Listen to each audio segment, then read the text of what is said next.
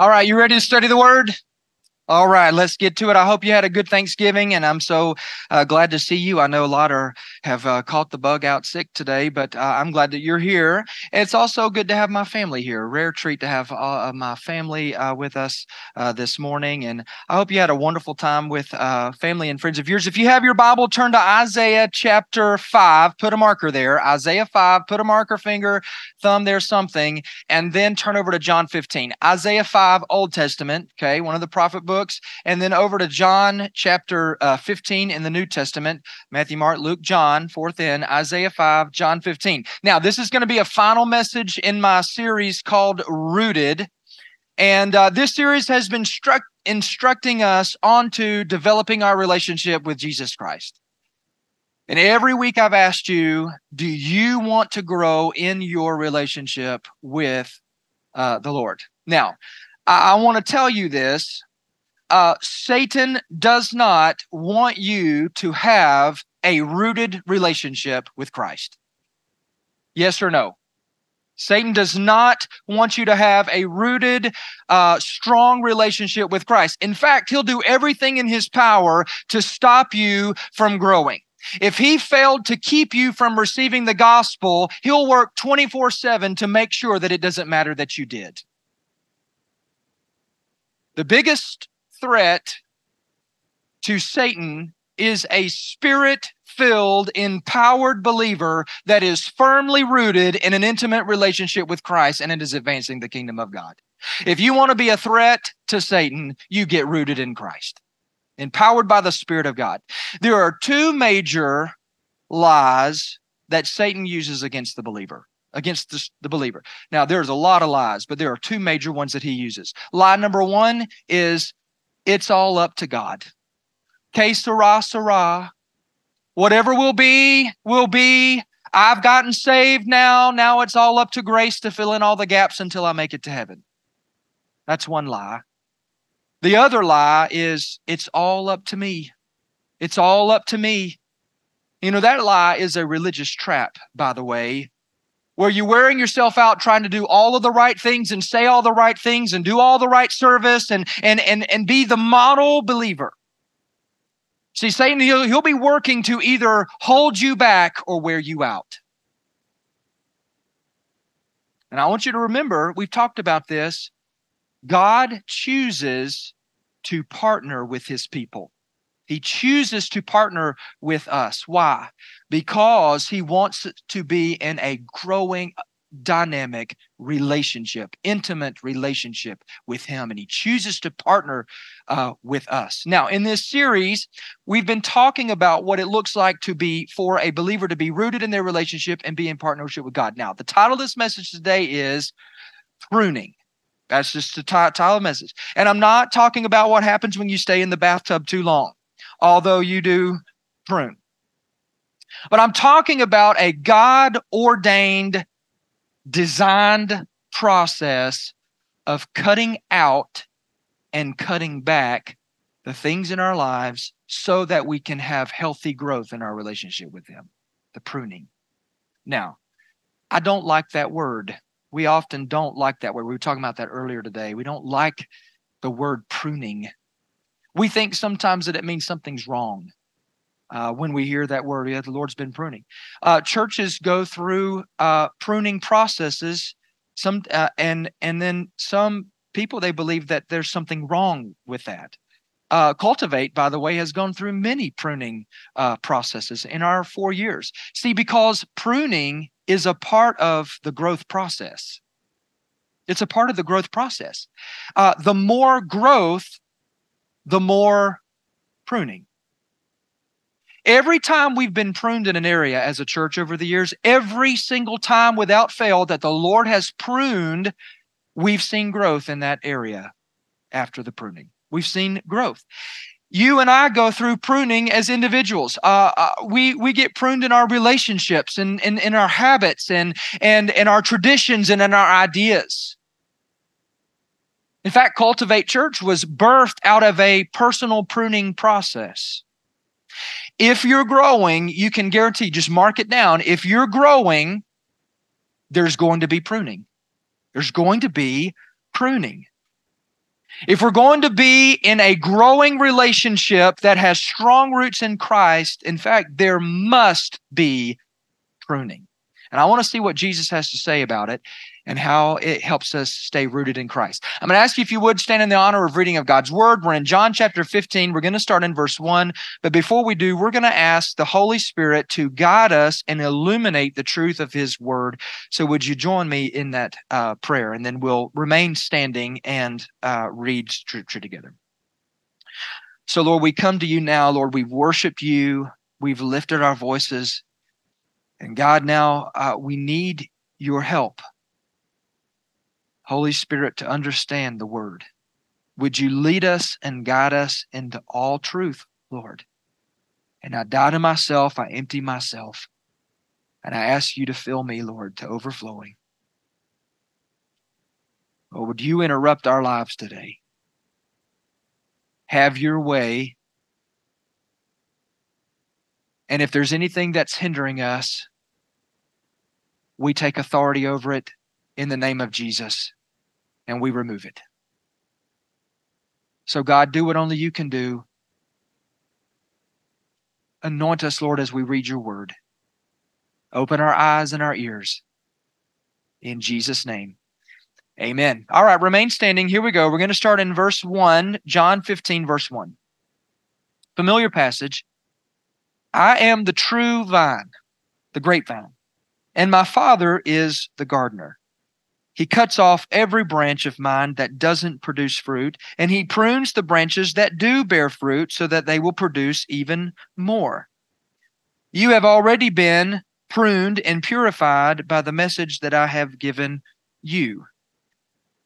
Remain in me, and I will remain in you, for a branch cannot produce fruit if it is severed from the vine, and you cannot be fruitful unless you remain in me. Yes, I am the vine, and you are the branches. Those who remain in me and I in them will produce a little bit of fruit, much fruit. For apart from me, you can do, what's the word? You can do nothing. God bless the reading of his word. You may be seated. All right, now, I want to tell you a little bit of symbolism about the vine. Okay, let's talk about the vine for a minute. The vine was a very familiar symbol to the Jewish people. When Jesus was telling them this, when he was talking to his disciples, he was telling them this parable, and he was referring to the vine, and it wasn't anything new for them. It didn't catch them off guard at all. In the Old Testament, the vine was a symbol for Israel. That's what it meant. They were God's chosen people, and their covenant heritage was their lifeblood. That was their life. I want to show you, there are many passages that show that, but I want to just show you one from Psalm 80. You don't have to turn there, but Psalm 80 verse 8, it says, you brought a vine, and he's talking about Israel. You brought a vine out of Egypt, and you drove out the nations and planted it. You planted it there. You cleared the ground for it, and it took deep root, and it filled the land. So it's talking about the prosperity of Israel, the vine. See, if you were in covenant heritage of Israel, you had the access and the favor of God's hand. If you were in that heritage covenant. But even though God had done everything for them, he cleared the land, he cleared out their enemies, he did all of that, all they had to do was obey and they would prosper. They didn't do that. And we see that over and over again. All they had to do was obey and they would prosper, but they didn't. And so God removed his hand of protection over them, and then other nations came in and overtook them. And we see that pattern all through Scripture. So what did God do? God started over with one shoot of the vine. Who was that? Come on. Jesus. That's right. Here comes Jesus. Here comes Jesus. Now Jesus is standing there and he's saying to them, these Jewish believers, he's saying, now I'm the vine and you are the branches. See, here's a big thing that was in that sentence. Here's what it would have meant to them if they were them hearing it. It was meaning A relationship with God, Yahweh, is not, fellas, is not in your religious practices. A relationship with God is not in your heritage. Your relationship with God and the life that it brings is in me. That's what he was saying. Now, what can we learn from this? What truths can we learn from this passage? Here's number one, if you're taking notes. You need to recognize the source. Recognize the source. Look back at verse 1. Jesus said to them, he said, I am the grapevine, and my Father is the gardener. All right, now, two things that Jesus makes very clear. The first thing is, he's like, I'm the vine. In other words, he's saying, if you want life, you get it from me. If you want life, this is where you get it. The other thing he says is he's saying that God is responsible for making something grow. You get life from me, and God is responsible for making it grow. Now, remember, we've talked about this all through this series. God has a part, and you finish it. And we have a part. You're quiet. God has a part, and there you go. Our part, what's our part? Our part is to apply the growth agents to the seed of the gospel in our lives, but God is the one who makes things grow. Now, turn over to Isaiah. You've had a marker there, Isaiah chapter 5. I want to show you what Jesus was trying to tell them here. I want to show you. He says, I'm the vine, you're the branches. Isaiah 5 and 1, verse 1. He says, now I'll sing for the one I love, a song about his vineyard. Now, I want to keep in mind what I told you the vineyard is in the Old Testament. Okay? All right. He says, my beloved had a vineyard on a rich and fertile hill. He plowed the land, he cleared its stones, and planted it with the best vines. In the middle, he built a watchtower and carved a winepress in the nearby rocks. Then he waited for a harvest of sweet grapes, but the grapes that grew were bitter. Now, you people of Jerusalem and Judah, you judge between me and my vineyard. In other words, he's saying, now you tell me, what more could I have done for my vineyard that I have not yet already done? When I expected sweet grapes, why did my vineyard give me bitter grapes? Now, verse 5. Now, let me tell you what I will do to my vineyard. I will tear down its hedges and let it be destroyed. I will break down its walls and let the animals trample it. Look at verse 6. I will make it a wild place where the vines are not pruned and the ground is not hoed, a place overgrown with briars and thorns. And I will command the clouds to drop no rain on it. The nation of Israel is the vineyard of the Lord of heaven's armies. There it is. The people of Judah are his pleasant garden. And by the way, he was so proud of his people. God loves his people. He expected a crop of justice, but instead he found oppression.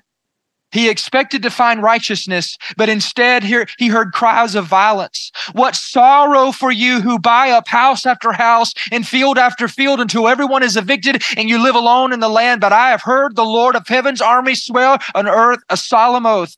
Many houses will stand deserted. Even beautiful mansions will be emptied. 10 acres of vineyards will not produce even 6 gallons of wine. 10 baskets of seed will yield only 1 basket of grain. What sorrow for those who get up early in the morning looking for a drink of alcohol and spend evenings drinking wine to make themselves flaming drunk. They furnish wine and lovely music at their grand parties. They lyre in the harp, the tambourine, and flute. But look at this, and I underlined this in my Bible, but they never think about the Lord or notice what he's even doing.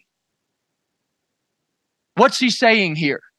He's saying he gave them everything that they could possibly need. They had every opportunity to produce good fruit, but they produced bitter fruit. They produced fruit, all right. They sure did. But what sources were they connected to? Did you catch that in the scripture? It says they had mansions, they had land, they had friends, they had party, they had booze all day, apparently. They had entertainment, they had it all. And it says that they never thought about the Lord or noticed ever what he was doing. They never recognized the source of life. They never looked for life that God intended for them. They never even looked for it. Now, fast forward to John 15. And he's saying, guys, I'm the vine, God's the gardener. If you're going to any other source but me, you will be sorely disappointed. You will be disappointed. It will not work out for you. So for growth in your life to be an option, you've got to recognize and be connected to the source of life, which is Jesus Christ. I remind you of the question, do you want to grow in your relationship with God? And if so, you've got to recognize the source. Here's number 2. The other thing that has to happen is you have to embrace elimination and cultivation. Embrace elimination and cultivation. Look back at John 15, verses 2. He cuts off every branch of mine that doesn't produce fruit, and he prunes the branches that do bear fruit so that they produce even more fruit. Now, in my Bible, I underlined he cuts off, and then I underlined prunes. Cuts off and prunes, because he's talking about 2 different things here. 2 different words. If you're a growing believer, okay, let's just say, and you're connected to the vine, you've got 3 things happening in your life right now. 1, if you're connected and you're a growing believer, there are areas of your life that are producing good spiritual fruit. Okay, we're promised that. If we're connected to the vine, you're going to be producing some fruit. Okay, then there are areas of your life that are spiritually dead weight. It's going to happen. The third thing that's happening if you're a growing believer and you're actually connected to the vine is that there are areas of your life that are producing fruit, but those areas have a greater capacity to produce more fruit. You follow me? If you're growing in your relationship with the Lord and you're listening to the Holy Spirit, that's the caveat, by the way, He's going to be busy cutting bad things out and taking them away. And He's going to be trimming and pruning the good things in order to make way for better things. Remember last week we talked about 3 different kinds of man that Paul talks about in his letters. Do you remember when we talked about that? We talked about there's the natural man, there's the spiritual man, and there's the carnal man. Do you all remember? Tell me you remember. It'll hurt my feelings if you don't. If you weren't here, just say, yes, I remember. Now, the natural man, remember, that's the unbeliever. We're all born natural men and women. We're all born natural. Okay, it's like, and it's the unbeliever. The spiritual man is the person who knows the things of God and they're seeking to walk in the Spirit. They're seeking to walk as a spiritual, and they're believer. Now, the carnal man, see, that's the tricky one. The carnal man is someone who is a believer. They know the things of God, but they're walking in the flesh. They're walking, the sin nature, they're allowing it to control their actions. Okay, they control their life. The natural man's not connected to Jesus at all. There's no spiritual growth. He's all dead. No pruning necessary. None at all. The spiritual man, though, is connected to Jesus, always growing, always something dying, needing cut away, always something needing to be pruned. That's the thing about walking in the Spirit. Now, it makes sense then when James, when he says in James 1:2, he says, dear brothers and sisters, when troubles come of any kind your way, considering an opportunity for pure joy. And joy is one of the fruit of the Spirit, by the way. He's like, consider it pure joy, for you know that when your faith is tested, AKA when you get pruned, for you know that when your faith is tested, your endurance has a chance to, what's the word? Grow. So let it grow, for when your endurance is fully developed, you will be perfect and complete, needing nothing. No wonder he says that. See, for the person walking in the Spirit, cutting off and pruning, it can be hard, and you're going to have to exercise some faith in the gardener while it's happening. But you have got to know that the gardener has a wonderful plan for your life, and in his hands, he's shaping you to be the person that he wants you to be, not what you want to be. It's for his sake, not your sake. So the spiritual man then stays steady in the pruning. You stay steady in the cutting, even when it doesn't make sense. Oh, this doesn't make sense. This hurts, Lord, but I'm going to stay steady. By faith, we stay steady in the pruning. We stay steady in the valley. We stay steady when we cannot see. We stay steady when we don't understand. We stay steady. That's the spiritual man. If you're a growing spirit-filled believer, it's easy to see how God could be cutting some dead things that are not connected to Him. We can get on board with that, even though it might hurt a little. It's the things that need pruning that can sometimes be hard to embrace. See, the pruned branches are the ones, they're producing some fruit in your life, but they're a little overgrown maybe. It might be just a little out of balance, maybe not to you, but to Him. See, these are the parts of our lives that they're connected to the vine. There's evidence of growth there. There may even be a zeal there. You've got God plans. You're seeking to serve the Lord. You're seeking after Him. It's not necessarily bad things in your life. It's just overgrown things, good things that need to be pruned back to a spiritually healthy place for even greater growth. That's the kind of work that a master gardener does. He might be doing that in your life right now and you just don't understand it. I don't understand. He's cutting out some good things. That's where you have to have faith and trust the master gardener. Trust the pruning. Trust the cultivation in your life. That might be a season where you're using your gift, you're teaching, you're serving. You're in your wheelhouse. You're feeling pretty good about things. You're good at it. You've kind of figured it out. You're in love with it. You're producing some fruit. You're seeing some fruit. And then that pruning season comes for some reason. And you can't do that anymore. You've had to just take a step back. You don't understand why. I don't know why. But as you trust the Lord, as you trust Him, in the pruning of that thing, what you don't know is that trial and that challenge that's right around the corner that you can't see, that you're about to have to go through, and you don't know it yet. It's going to produce a greater connection to the vine. And out of that trial, out of that challenge that's about to happen that you don't see right now, that's around the corner, you're going to learn something new about the character and the nature of God that you didn't know before. And then when God reinserts you back into the calling as He sees fit, you're stronger, you're wiser, you have a greater opportunity to produce even more fruit in your life because the pruning that you just went through.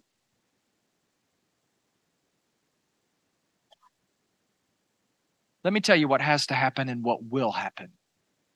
Will happen.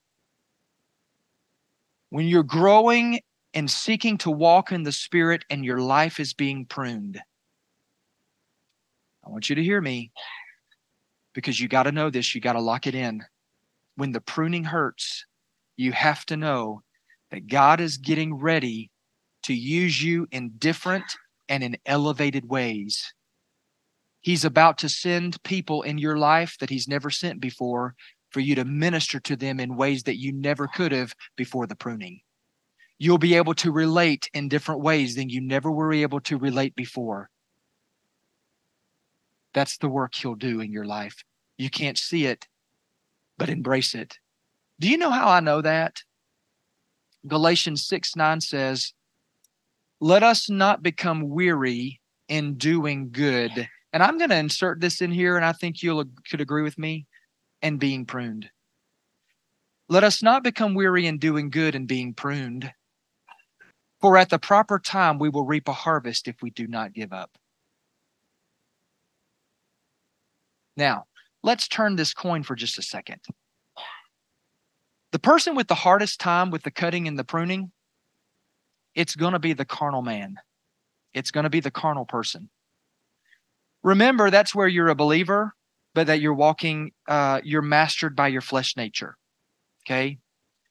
You want to produce fruit because you're a believer. You want to, but you don't want to cut anything away. Because there's a spiritual immaturity there about the things of God and why He would even remotely try to prune something good from your life. You won't understand and you'll resist. See, the carnal man wants the tree, dead branches and all. You want it dead branches and all. You'll even paint your dead branches to look green so that it looks like your life is okay. You following what I'm saying? But here's what the carnal Christian often doesn't realize is that your life will never stay status quo. That will never work. Your tree, if you're producing some fruit as a carnal believer, your tree will not continue to produce fruit if you're letting dead branches stay on it. Do you want to know why? Because the dead branches that remain take nutrients away from the parts that are producing the fruit, what little bit there are, and over time, what's producing now will stop producing and wither up, and it'll die too. You following me? You want to know how I know that? Let me remind you of a scripture that I read last week. It's Romans 8:5. It says, those who are dominated by the sinful nature think about sinful things, but those who are controlled by the Holy Spirit think about the things that please the Spirit. Look at verse 6. Here's the key passage. So letting your sinful nature control your mind leads. It always leads somewhere. Your sin never stays status quo. It always leads. Where does it lead? To what? To death. But letting the Spirit control your mind leads to life and peace. Listen, we're built for life. God created us and designed us for life. We're built for growth. We're built to produce fruit. We're designed to be cut on and pruned. We're designed that way. It's a part of a spiritual journey of every believer. Embrace the cutting and the pruning. It's a sign that you're growing. Here's number 3. A healthy connection to the vine will produce good fruit. A healthy connection to the vine will produce good fruit. Go back to John 15:4. It says, remain in me and I will remain in you, for a branch cannot produce fruit if it is severed from the vine, and you cannot be fruitful unless you remain in me. Now, I want to give you a little example. This is what came to my mind as I was preparing this message. This might be silly. I don't know if anybody can relate to this. At home, all of my plugs work. My outlets. And when I plug something into an outlet at home, it fits and it stays. But for some reason, when Daniel Morris travels, and I get to the airport or to a hotel, and I try to plug in and charge my phone, I get one of those loose outlets. Do you ever had one of those where you plug in your charger and it falls out? Or you plug it in and it halfway falls out and your little charger goes, geet, geet, and you take it out and you kind of spread the prongs out a little bit and you try to cut it so it'll stay, but it kind of it falls. Do you ever get that? At home, all of my plugs are tight and they work. Everything stays plugged in. When I travel, I get a loose plug every time. Every time. Now that's the spiritual picture here that he's painting. Jesus is saying, if you can get a strong connection, if you can get firmly plugged in to me, my power will continually flow through you. Thank you. I thought so too. See, you won't heat up. You won't fully charge. You won't light up unless you have a good, healthy connection to Christ. Now, there have been times in my walk with the Lord where I could describe my relational connection to Christ like a loose hotel plug. On, off, sometimes connected, sometimes not. Charging, losing a charge. See, our strength and growth and fruit-bearing capacity as a believer comes from living with a strong, tight connection to the person of Jesus Christ. My prayer often, Lord, hold me tight, keep me close and clean to you. That's often my prayer. Now, we can all tell pretty quickly when our electronic devices aren't connected, can't we? We keep a good little tab on that little battery bar, that percentage, right? Carolyn makes fun of me because I get down to 80% and I'm looking for a plug somewhere. Some of you are maniacs and you let yours get down to like 2%. Y'all are crazy. So we can tell about that. So here's the question. How can we tell if we don't have a healthy connection that's abiding in the Lord? How can we tell? Galatians 5 speaks about 9 things that you can see if you got a good connection or not. Now, you know what these are. We've talked about them through this series, but I'm going to read them to you just in case you're like, I don't know, I'm in the clouds today. Galatians 5:22 says, the fruit of the Spirit is love, joy, peace, patience, kindness, goodness, faithfulness, gentleness, self-control. Against such things there is no law. Now, if you think about that list for a minute, these are the areas that every believer, whether you know it or not, whether you realize it or not, these are the areas that we all want to grow in. Are they not? See, I know that because you'd never say, no one in their right mind ever says, I wish I had a little less love and joy in my life. No one will ever say, I wish I wasn't so patient, or I wish I was a little less kind. No one ever says that. Believer or not. People don't say that. No, these are the areas in which that we all wish we could have more of. This is a list. That's how you can tell if you're connected. I want to show you, and I want to challenge you. Here's a challenge. I want you to write this list down, list these fruits, and then I want you to begin to pray for growth in these areas. And I'm going to show you what I did. I did this earlier this week. And I typed it out and I said, Lord, help me grow in these areas. And then I put the fruit of the Spirit. You might not can see it, but there's the big bold letters: love, joy, peace, patience, kindness, goodness, faithfulness, self-control. So I wrote those out. And then I wrote down here, how am I growing in these areas? Question mark. And then I wrote, in what areas do I need help? All right. So that's all I had on there. And then as I've done my times with the Lord, I've gone through these and I've started to pray through these. And I've looked up, like I would go through one and I looked up love, scriptures on love. Okay. And the one that was highlighted to me, I wrote down 1 John 4:19, and it says, we love each other because you first loved us. Boy, I just meditated on that. And then I wrote, because when I met, what came to is experience. I said, love is expressed when experienced. Isn't that a good? I don't know. That's just me. That's just me thinking. Love is expressed when it's experienced. So I wrote down here, experience equals expression. We can't express something that we haven't experienced yet. So I just began to ask the Lord, teach me on these things. Show me in your word. And I just began as he just did that. And then this morning I put a scale of 1 to 10. And I said, Lord, and I just started to do a scale of 1 to 10 so that I know what areas that I feel like I need to work on. And I begin to pray. But I want to challenge you. I don't care what you do.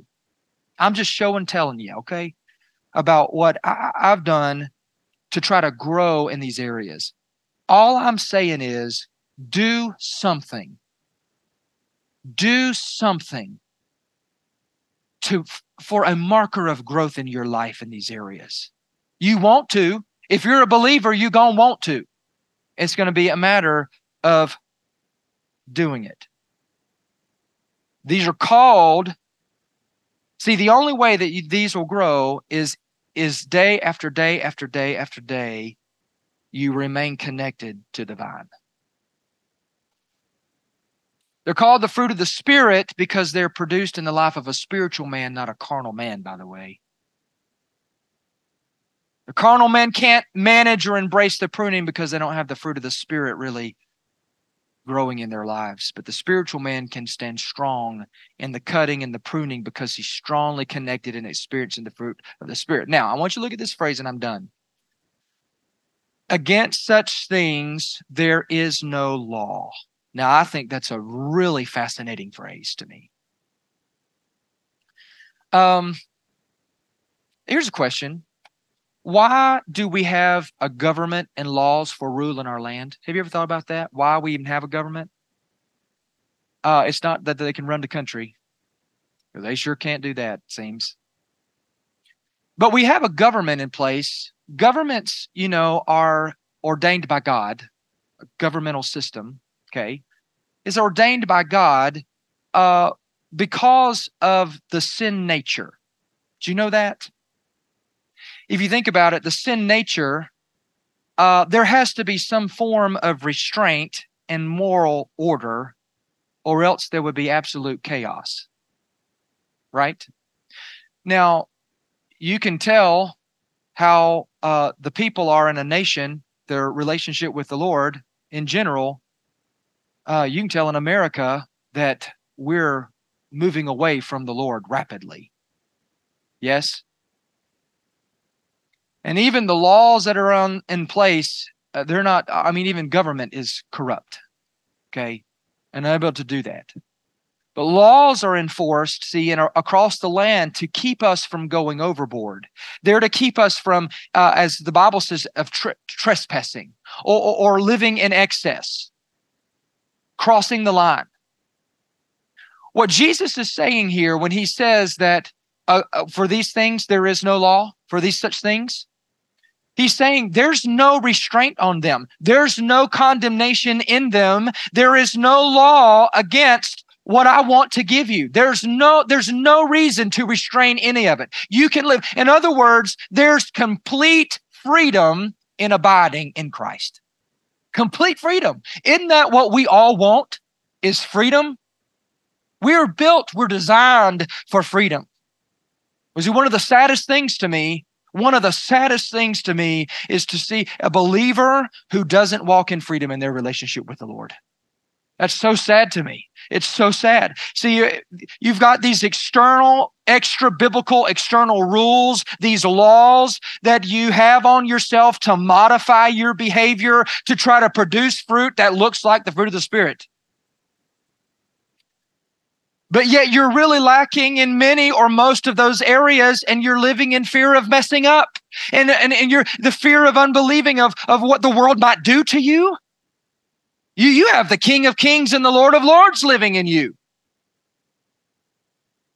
This world can't do anything to you. You're always concerned about an opposing viewpoint. You're constantly waiting for the spiritual shoe to drop. I know because I've been there. And for me, it was because I was not firmly connected to the source. I was not walking in the Spirit. I was not walking in freedom. I was a believer, not walking in freedom. You know what I was doing? Do you know what we're doing? I was walking in religion. And I was governing myself by the law, which never works, by the way. I'm going to tell you this, if you're ready to run in freedom in Christ, you must stay firmly connected to the vine. Remember, God has a part, and we have a part. God's the one who makes things grow. He's the master gardener. We don't know how to do that. He's the source of power. He's the one who produces the fruit. We don't produce the fruit. He produces the fruit. He's the grower. Our part is to cultivate the soul of our hearts, as we've learned in this series. You put yourself in the right environment for growth. You can't be surrounded by an environment of sin and expect your life for that to be an environment of growth, spiritual growth. We've got to bust up the rocks in the soul. Remember us talking about that and getting them out of the way? Those are things that's spiritual freedom. Those are getting rid of the bondages of sin, taking authority over that. It's the constant application of spiritual growth agents, being in the Word, being in prayer, worship, being in community, obeying the Spirit, having faith in the pruning, looking for God to work, seeing what He's doing. And when He prunes and when He cuts away, embrace it. Embrace the pruning. Pruning means you're growing. Pruning means you're growing.